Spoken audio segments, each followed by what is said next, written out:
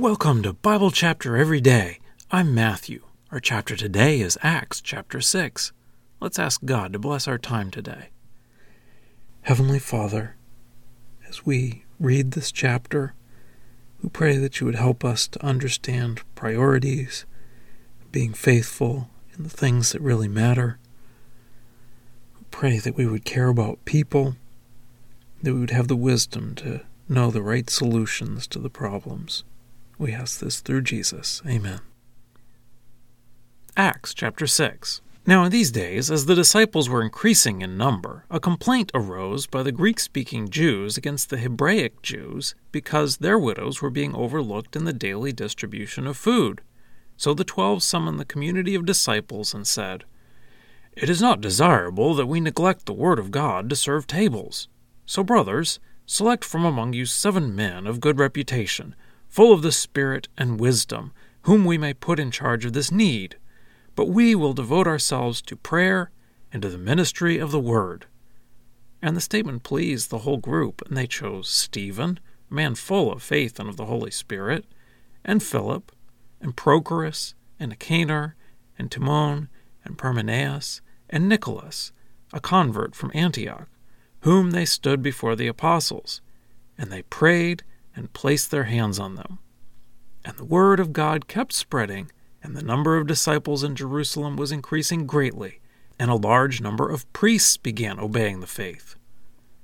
Now Stephen, full of grace and power, was performing great wonders and signs among the people. But some of those from the synagogue of the freedmen, as it was called, both Cyrenians and Alexandrians, and those from Cilicia and Asia, stood up and disputed with Stephen. And they were not able to resist the wisdom and the spirit with which he was speaking. Then they secretly instigated men who said, "We have heard him speaking blasphemous words against Moses and God." And they incited the people and the elders and the scribes, and they came up and seized him and brought him to the Sanhedrin. And they put forward false witnesses who said, "This man does not stop speaking words against the holy place and the law. For we have heard him saying that this Nazarene, Jesus, will destroy this place and will change the customs that Moses handed down to us." And as they looked intently at him, all those who were sitting in the Sanhedrin saw his face was like the face of an angel. Well, that's the reading. Let's dig in. In chapter 5, we had internal and external problems that the church faced and learned how they handled them to keep growing. In this chapter, we have another internal problem. This problem wasn't an intentional sin by anyone, but if it wasn't dealt with, it would become a problem and lead to sin. So, like all internal problems, it had to be dealt with. Apparently, there was a daily distribution of food that was going on. We don't get a lot of details, but I'm guessing that like a lot of things, it just slowly came into being based on needs.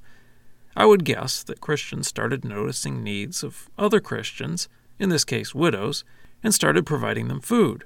Pretty soon it was a daily ministry involving lots of people.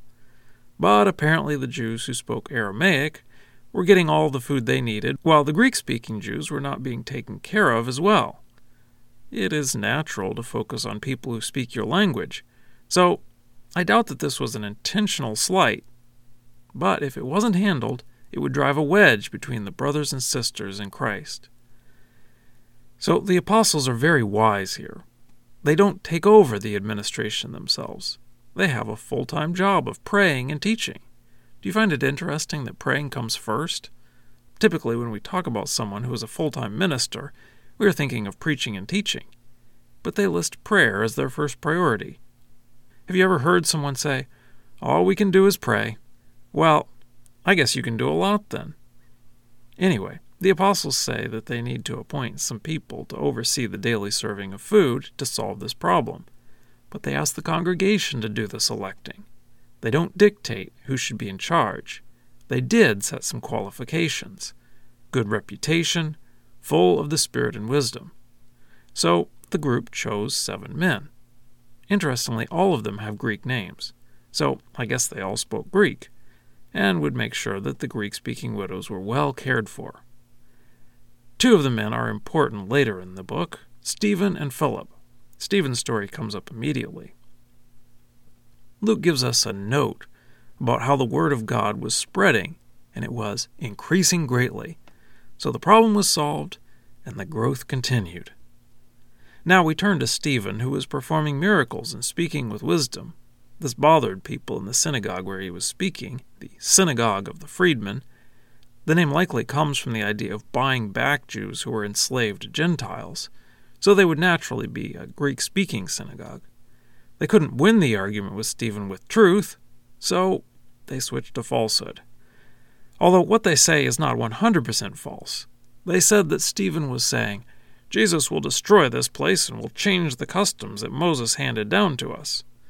Now, I don't know exactly what Stephen was saying, but actually, that basically happened in 70 AD when the Romans destroyed the temple, and the Jews haven't been able to offer sacrifices ever since. So, the customs of Moses have been changed. And now for a deeper dive. These 7 men were appointed to a position of authority that seems similar to what Paul calls deacons in 1 Timothy 3:8. Deacons likewise must be dignified, not insincere, not devoted to much wine, not fond of dishonest gain, holding the mystery of the faith with a clear conscience. And these also must be tested first, then let them serve if they are above reproach.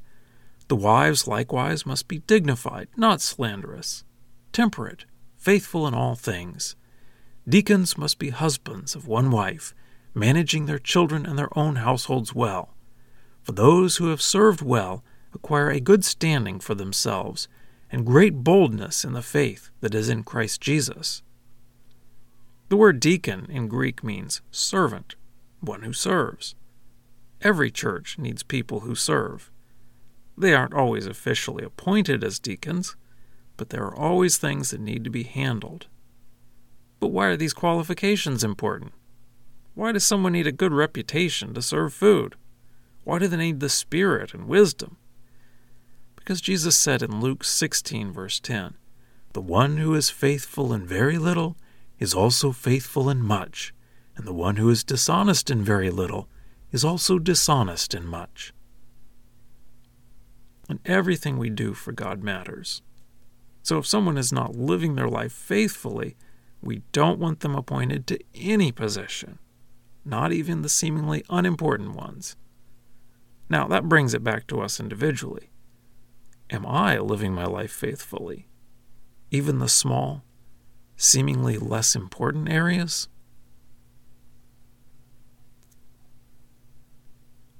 Scripture quotations are from the Lexham English Bible. Copyright 2012, Logos Bible Software. Lexham is a registered trademark of Logos Bible Software.